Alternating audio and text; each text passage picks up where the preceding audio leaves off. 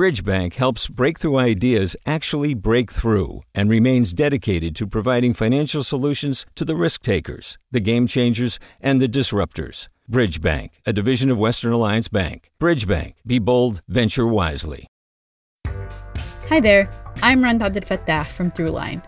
If you're listening to this podcast, you know that KQED produces exceptional storytelling that keeps you informed, inspired, and entertained. Their podcasts cover issues from your neighborhood to the entire country and everything in between. Support this work today. You can help us continue to bring quality podcasts to your ears. Just head to donate.kqed.org/podcast. That's donate.kqed.org/podcast.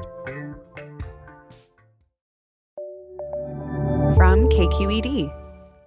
Good morning. This is the California Report. I'm Madi Bolaños in San Francisco, and here are some California stories you need to know to start your day.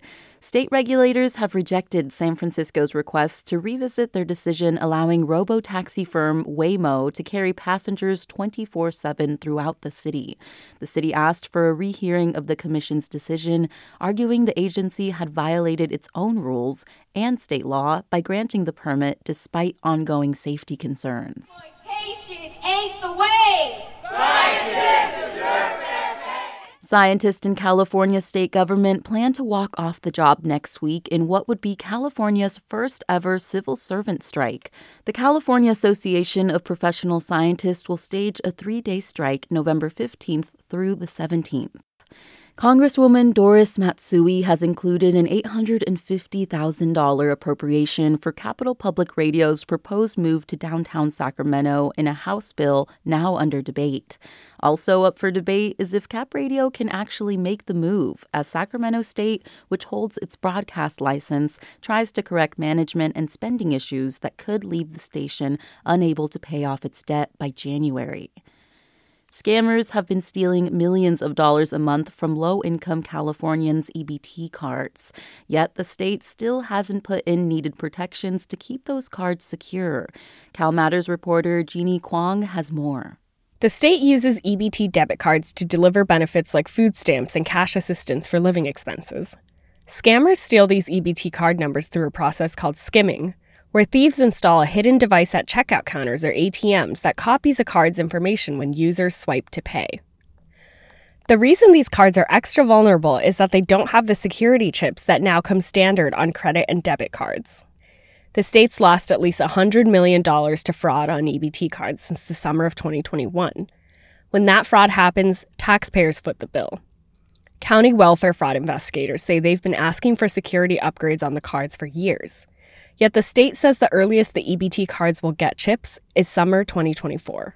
That's CalMatters' Jeanne Kuang.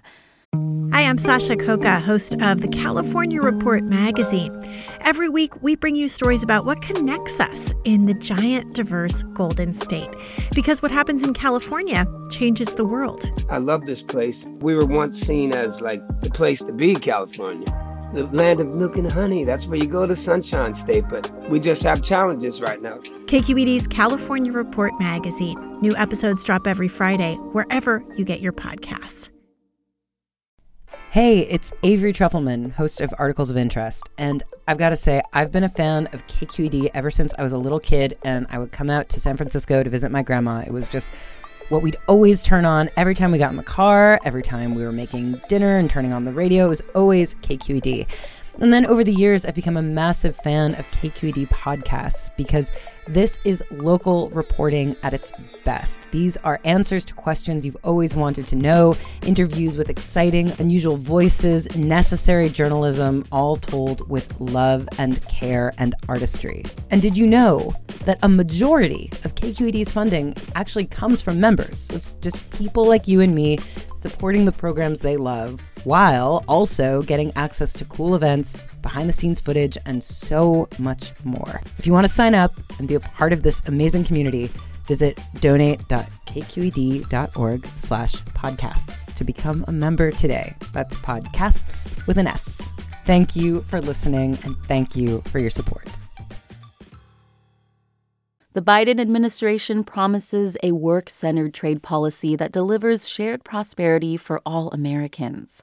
But as San Francisco gets ready to host this year's Asia-Pacific Economic Cooperation Summit, labor advocates say workers' interests are not sufficiently represented at the talks. KQED's Farida Jhabvala Romero reports. U.S. Trade Representative Katherine Tai says she's toured the country to hear from workers and businesses so she can deliver policies that can lift all boats. Here she is speaking at the University of North Carolina earlier this fall. And in order to work with us to develop a more inclusive, sustainable, and resilient economy in the Asia-Pacific region, it is critical for our partners to meet and hear directly from the leaders of our worker organizations, not just our company CEOs. The administration is moving in the right direction, says Kim Tavaloni, who directs the San Francisco Labor Council.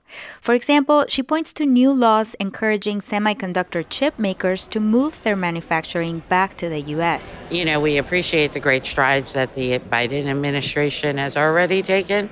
We want to go one more step and make sure that workers and the unions are at the table.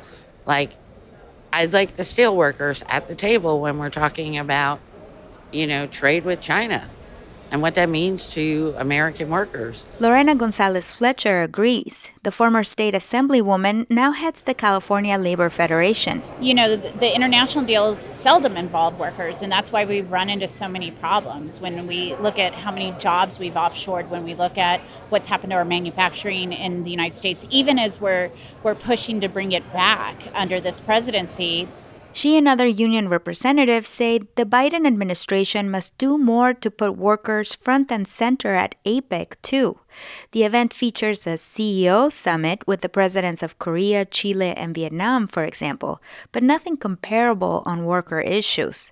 Some labor unions are planning to protest outside APEC's security zone. Gonzalez Fletcher says they'll call attention to the ways trade deals can benefit governments or companies with poor records on workers' rights. Every time we look at trade deals, right, we're primarily signing them with countries that have worse records than we do on worker rights. And let's be true and honest with ourselves. In the United States of America, corporations do not even abide by basic labor laws. At least she and other labor organizers have a right to protest in San Francisco without fear for their lives. In the Philippines, one of the APEC member economies, the police have been accused of murdering dozens of trade unionists in recent years. And at the APEC summit in Thailand last year, riot police shot rubber bullets and beat demonstrators calling for better livelihoods and environmental protections. Now, it's unlikely any formal trade agreement would come out of APEC, which is a voluntary forum focused more on cooperation. But the political mood has shifted, says Michael Beeman, a former assistant U.S. trade representative with both the Trump and Biden administrations. He says the U.S. is pushing for trade deals to reflect worker demands. And it does so through kind of tying together issues like labor and environment to traditional trade issues. Be it supply chains, for example, trying to ensure supply chains are clean of forced labor conditions. So it manifests itself in many different ways. At the very least, Beeman says, APEC and forums like it are valuable opportunities to raise these issues. For the California Report, I'm Farida Jhabvala Romero in San Francisco.